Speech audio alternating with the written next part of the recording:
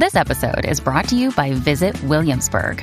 In Williamsburg, Virginia, there's never too much of a good thing. Whether you're a foodie, a golfer, a history buff, a shopaholic, an outdoor enthusiast, or a thrill seeker, you'll find what you came for here and more.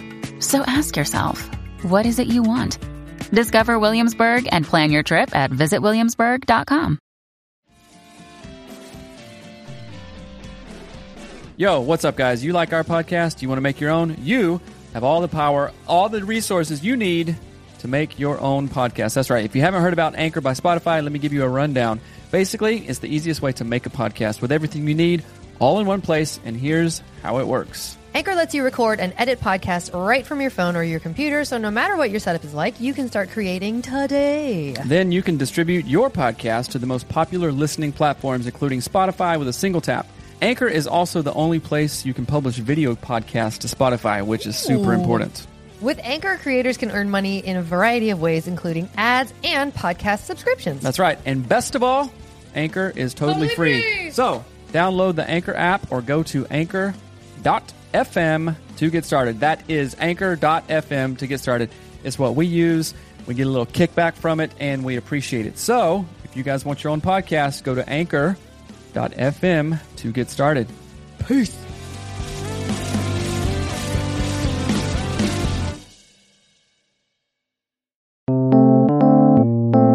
Hello and welcome to the Anatomy of Marriage podcast. I'm your host, Melanie Studley. Hello, my name is Seth Dudley. I'm a licensed marriage and family therapist, and we got the giggles, which is hilarious. Today is day 33. I don't speak my partner's love language. How can I learn about communication? And my husband is an alcoholic. If you're new here, welcome. We have over 200 shows covering all sorts of marriage topics because we had a really terrible marriage. Seth is a licensed marriage and family therapist, so we know some stuff. Today's episode is brought to you by Audible. Please get your free audiobook by visiting audibletrial.com/anatomy of marriage. Do that. You will not be sorry that you did that. That's right. And I got on to the listeners because we only had 5 impressions, but there was actually like 400. So so thanks, listeners. Go do that. Get your free audiobook. It helps us out, and it helps you out too, and introduces you to the wonderful world of audio. We love audiobooks. And thank you to Audible for doing that. That's right. That's like one of my dreams, was having Audible be a thing for us. So, Okay, before we dive into your questions, we're going to read a review of the day. This is from Jody. It's from a while ago, honestly, but it says, I love this honest, tongue-in-cheek encouragement for marriages. They interview interesting guests, but I appreciate their honesty. It has given me a lot to think about and to talk about with my own husband. Thank you. And that was 5 stars. You're very welcome. We try to start conversations and have conversations and not be afraid to talk about anything. That's right. Sex, communication, bodies. Everything, we talk about it. So, yes, thank you for your review. If you haven't reviewed the show yet, please do it. And yeah, let's dive into the questions. Okay, questions. I am not a physical touch kind of person at all. Some days I completely forget to kiss my husband. When I do finally kiss him, usually goodnight, he almost always says, "Oh, thanks for pretending like you love me." I've heard that before. It makes me feel bad because I do love him. He just needs it shown, and the very last way that I show love is touching. My needs are his very last ways of showing love as well. I feel so bad that I can easily go a full day without kissing him while still knowing that he needs affection from me. Those are my notes. Every time there's little spots, don't read that. I will not read that. This is a great question, and it's all around love languages, right? And someone brought this up in the women's group of our Facebook page, and they were talking about the golden rule, like treat others how you would like to be treated. And she was like, that's so damaging for marriages. And I was like, that's so, like, such an insightful thing that she was talking about. Because she was like, yeah, if I treat you, mine is acts of service, right? Which if I just acts of service you to death, you will never feel love because your love language is like mine. Scones or something. So it's important so I just thought that was really great that someone in our group brought that up, and I thought it was an amazing conversation. But what I thought of with this question, like, I can go all day long without kissing my husband. I'm going to raise my hand to that because so can I. Right. And I feel like I've gotten a lot better at it, but when I say a lot better, it's like 1 iota better probably in your realm. No, I'll give you some credit. Give me some credit. Go ahead, give me more. You've done good. Thanks. But so the way I figured, it sounds like I'm really good at it. I'm not. Mm-hmm. But the things that have helped me and change the way that I interact with Seth, because physical affection is not something I grew up with in my house, and it's not something I do naturally. So I've done things like write it on my hand, write it on my to-do list, put it in a timer in my phone, an alarm. Mm-hmm. So there are ways that you can essentially train yourself to be to do physical touch, if that makes sense. And that was one of the responses, because this is a question from the women's group.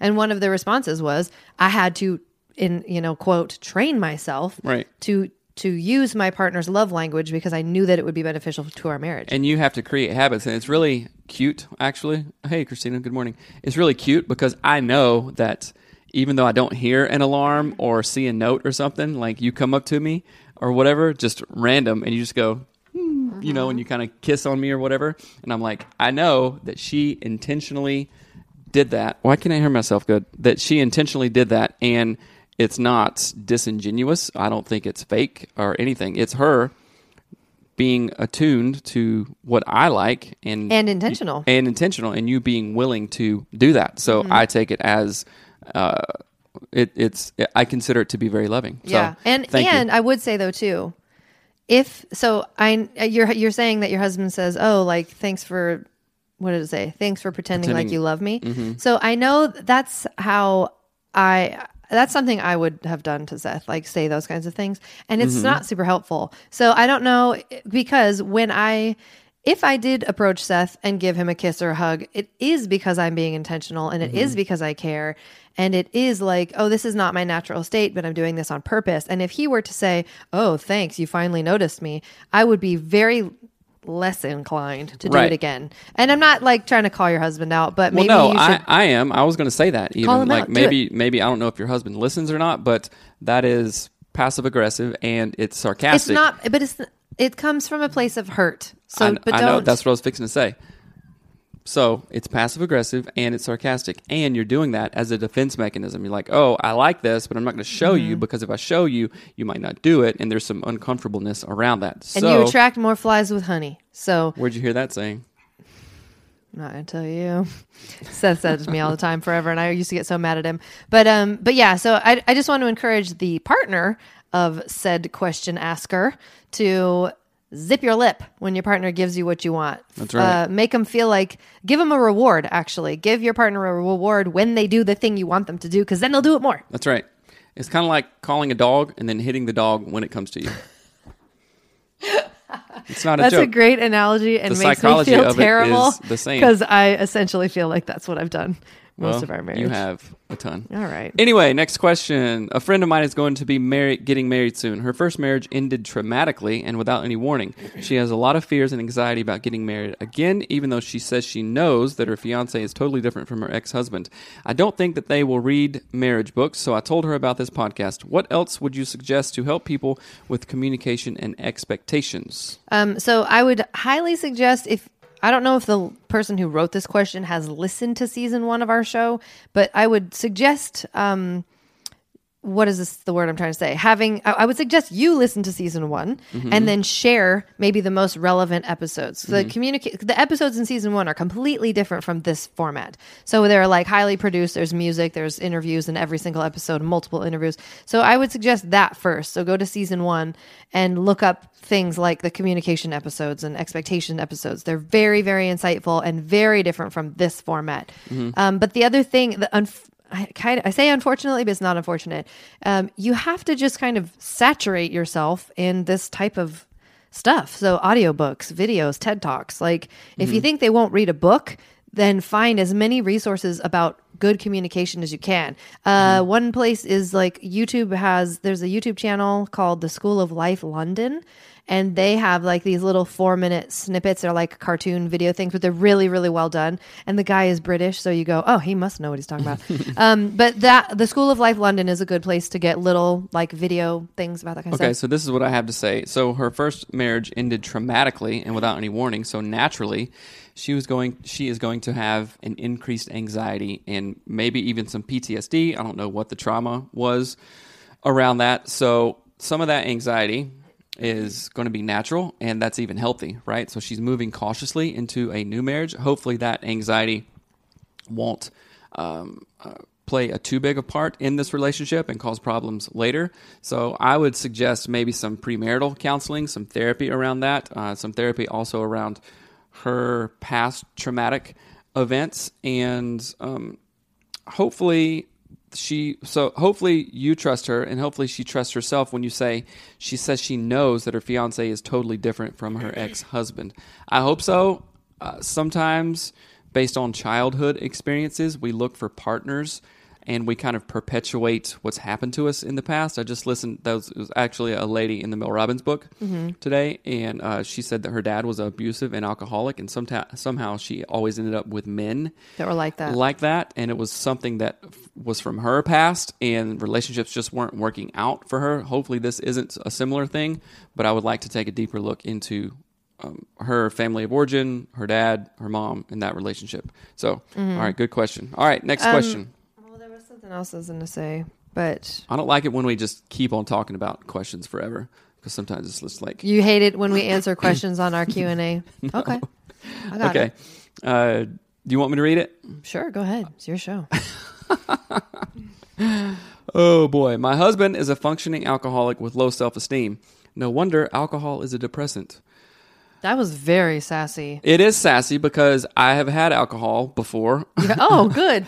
And like abused alcohol and thought, oh, why am I kind of depressed? Why do I have low energy? It's a freaking depressant. Anyway, it's not a stimulant.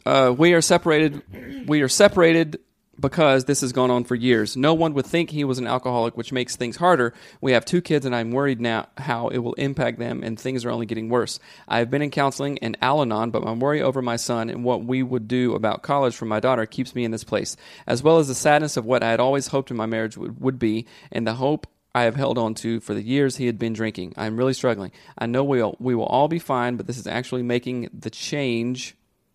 It is actually making the change that saddens me to be frozen. I am sad that I am running out of hope that this marriage can be saved. So fight, flight, or freeze. You're kind of in a freeze response and a panic response. So I'm sorry that your marriage is this way, and I wasn't trying to be sassy. I was more talking to the husband in that. Mm-hmm. And obviously, I'm glad you've been to Al-Anon. I know that that group can be very supportive and have a lot of outside resources. And it's up to you. You can't make anybody stop what they're doing that you see is clearly destructive, harmful, hurtful to the family, and just not sustainable. You can lead a horse to water, but you can't make them drink, kind of thing. And you'll drive yourself nuts if you take on any more of his capital HIS, his drinking problem. So the alarm went off. Working with the steps in Al-Anon is a key when living with an alcoholic. Yes, it is. I've had clients who have participated in Al-Anon, and they say that it's very helpful. And not only is it helpful, just that outside support piece too. So I want to address the question. I'm going to finish this and just restart it. It messed up. Stupid alarm. Oh, okay. Sorry. Well, I'll keep on going. So I'm not sure what the question is here. It just obviously sounds like you have a lot of sadness and anxiety around that. So I would continue to go to counseling for yourself, and then also continue to go to Al-Anon. So you guys are separated. Due about college. So I'm thinking maybe your kids are older. I'm not sure. So again, well, one of the kids, I edited this slightly. Oh, you edited? Okay. One child is a teenager in college. One is younger. I see. Okay. So kind of like midlife, kids are mid-age kind of thing. So yeah, I can see where this would be a lot of anxiety. I would say you can support your husband in a good way. You can support him still by not enabling him, not standing for anything that he's doing, bringing an awareness to his alcohol problem, and how it affects the family in a very negative way. So I know that you have an anxiety. You know, moms keep it together a lot of times. So I can imagine the anxiety that you're feeling, like, oh my gosh, what are my kids going to think? What's my young son going to think about this? It's not so much what they think. It's like, okay, how can you damage control and talk about it? Take your kids to Al-Anon. There are kids Al-Anon groups that would be age appropriate and stuff. Think about taking them to that group, also doing some family counseling around you, your daughter, and your son without dad there. Invite dad there, kind of like an intervention sort of thing. But yeah, this is a touchy subject. Yeah, and so I've had the experience of watching this happen in a family that I'm really close with, where it was basically the same exact thing. Mm-hmm. And the thing that I will say that is probably the most important thing that you can do is, yes, this is like a grieving process of you're grieving the marriage you thought that you were going to have. That doesn't mean that this experience is going to like annihilate everything else you've ever done, right? It doesn't discount your children. It doesn't discount your life. It doesn't discount your the things you can still do, the impact you can still make, and the joy you can still have. Mm-hmm. So the family that I've watched go through this, it was a year's transition of eventually they got divorced, and but again, it was the husband's alcoholism that drove all of this. So the wife is sitting there going, what did I do? Like, why did I didn't deserve this. I thought better. I wanted better. Whatever. And then the husband is just like out of the picture completely, which I hope is not what happens with you. It's not at all I'm not forecasting this for you. This is just what I saw. And, but the thing that I think is really amazing that I saw also is how the mother rallied her children and just said, all right, this didn't go how we thought it was going to go. Mm-hmm. No one wanted this. Nobody wanted this, mm-hmm. but we are still amazing, valuable, fun. We're going to do things we enjoy. We're going to live a life that we find valuable and good. And the reason that I'm bringing that story up to help kind of put next to your own is that, let me word this a different way. Your husband isn't healthy. And he's not going to, hopefully he will become healthy. That's a great thing to hope for in the future. But if he never, ever does become healthy, the best thing, our daughter is blowing bubbles into our, that's great. Thank you, Hattie. The best thing that you can do is be healthy, the healthiest mm-hmm. times 2 for yourself and your children, to kind of get yourself out of the mode of grieving, which I know you want to be in. And I think there's a time for that, but right now just isn't it. And unfortunately, that's what, like drug addiction does. It's putting you into a situation that you would have never chosen and is not healthy or normal or good. Mm-hmm. And now you're having to like amp things up and be stronger than you need to be. But you know what's amazing? You can do it. Mm-hmm. That's the amazing part, is that, and maybe in that process of you getting healthy, you saying, all right, here are my babies. I'm going to love them and do everything we can. We're going to become, the family unit is now going to be me and my 2 kids. And my husband's got to fix whatever he's got going on. And if he never does, whatever, that's mm-hmm. it. That's his own journey. But the 3 of us, we are now going to become rock solid. We're going to mm-hmm. get all the counseling we need, get in a community that helps us out, mm-hmm. Lean on family, lean on friends, use Al-Anon for kids, all of those things. Because then if dad gets better, he will then join a stronger unit to support his continued journey for mm-hmm. healing. If dad never gets better, you have made the strongest unit possible to support your journey and your children's mm-hmm. journey of healing. And I do want to really reiterate really quickly that in the book, The Power of Habit, they talk about actually Alcoholics Anonymous in particular, that the community element of it and the faith element. They said they studied it scientifically. They can't figure out why AA has been as successful as it is, because scientifically it shouldn't be as successful as it is. Mm-hmm. But the faith element and the community element, they say that those 2 things make it so much more impactful for think people. About it. Yeah, the faith and the community element. So spirituality, mm-hmm. which we are all spiritual beings, if you like it or not, and then the relational aspect of it. And there's also studies in family therapy that 40 to 50% of the therapeutic relationship mm-hmm. is based on the rapport with the client. You mean the success of the therapy? Yes. So you're mm-hmm. saying, if I have a therapist I don't like, I'm less likely to have a successful,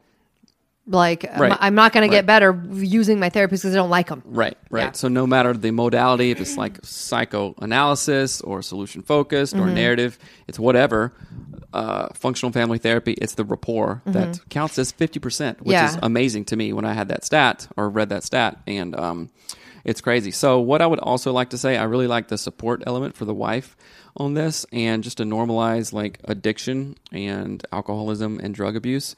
It stems from some kind of trauma, and sometimes it's a huge, in-your-face, unexpected trauma, like sexual abuse or physical abuse or a death in the family or something like that, or it's a slow simmer of trauma, and this is a way to cope, right? So your husband is hurting. Well, a heroin addict is hurting. A food addict is hurting. So this is a coping mechanism. So he needs to heal that piece, and maybe you can support him in that healing, but you're not going to enable or promote bad behavior whatsoever. Mm-hmm. And I will say, too, on the community piece of it as well, I would really look, like if you're in Al-Anon, that's amazing, and I hope that that community feels really rewarding to you. But I would also say, I would seek out things like podcasts that are encouraging for this kind of thing. I am assuming there are podcasts about this. There probably are, but I would also look at TED Talks. I know there's a TED Talk about addiction that's really good that I watched recently, and they were talking about the opposite of addiction is connection. I read that recently.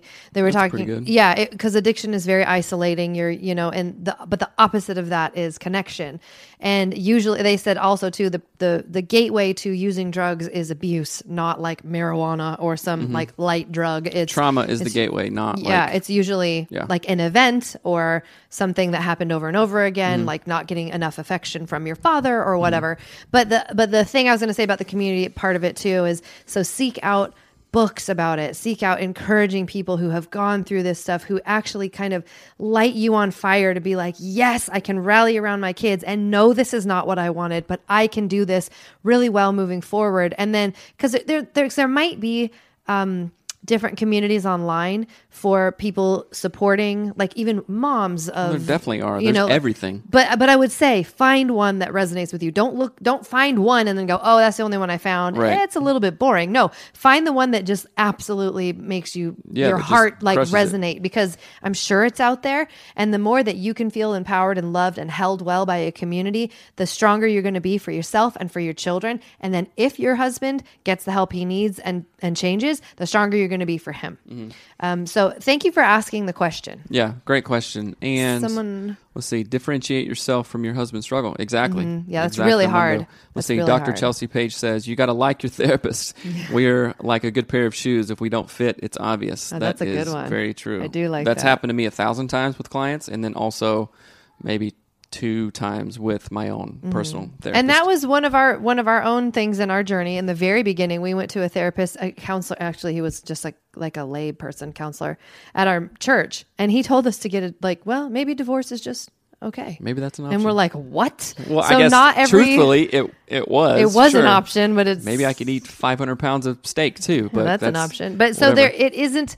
One size does not fit all. And I love that. It's like a good pair of shoes, when they don't fit right. That's true. So yesterday, we're going to wrap it up here. Yesterday, we had an awesome conversation with an Enneagram professional, Jeff and Beth from YourEnneagramCoach.com. McCord, yeah. And they got a lot of stuff going on. And he was amazing. It was really cool because Beth is a 9 and I am a 9. And that only solidified, yes, I am 100% a 9, and it was really cool, and I got a lot of good insight. I think you guys are going to love that conversation. Maybe we'll drop it in a couple of weeks or so. We're going to share it 2 times because they have some stuff coming out in the future that sounds absolutely amazing, and we're excited to share it. So, we're all jazzed about Enneagram stuff now. I mean, we have been, but that conversation was like, okay, Enneagram is real deal kind of stuff. It's very cool. So I love that page. Oh, good. You like them. Okay. So bring in your questions. We want to remind you to go to audibletrial.com/anatomy of marriage because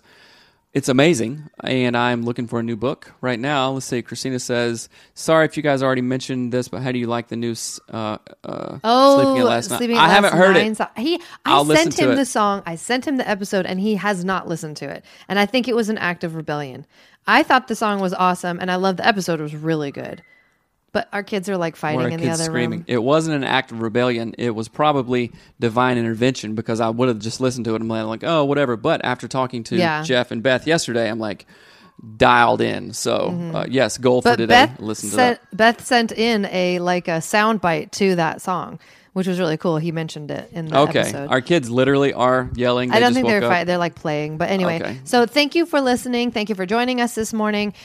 Please rate and review the podcast. A bunch of you have lately, and it's awesome. It's always awesome to see the numbers go up. But please leave a review so we can read it on the show, and share the show with your friends. This is and here's another thing. If you have friends that are engaged, please share this show with them. Yeah. Friends who have questions about marriage, who have dating questions, all of these things are related to marriage. So please share the show. Put links on your Facebook page, put it on your Instagram. You guys are who our listeners care about. They don't care about us. Someone who hasn't heard who we are is not going to check out our show. But if you tell your friends, they will check out our show. And that's tremendously helpful for us. So please rate and review, share the show, all that jazz. And also stay amazing. Y'all are amazing. All right. And I don't think there's anything else I was going to say. All right. Love you guys. Bye. Fantastic.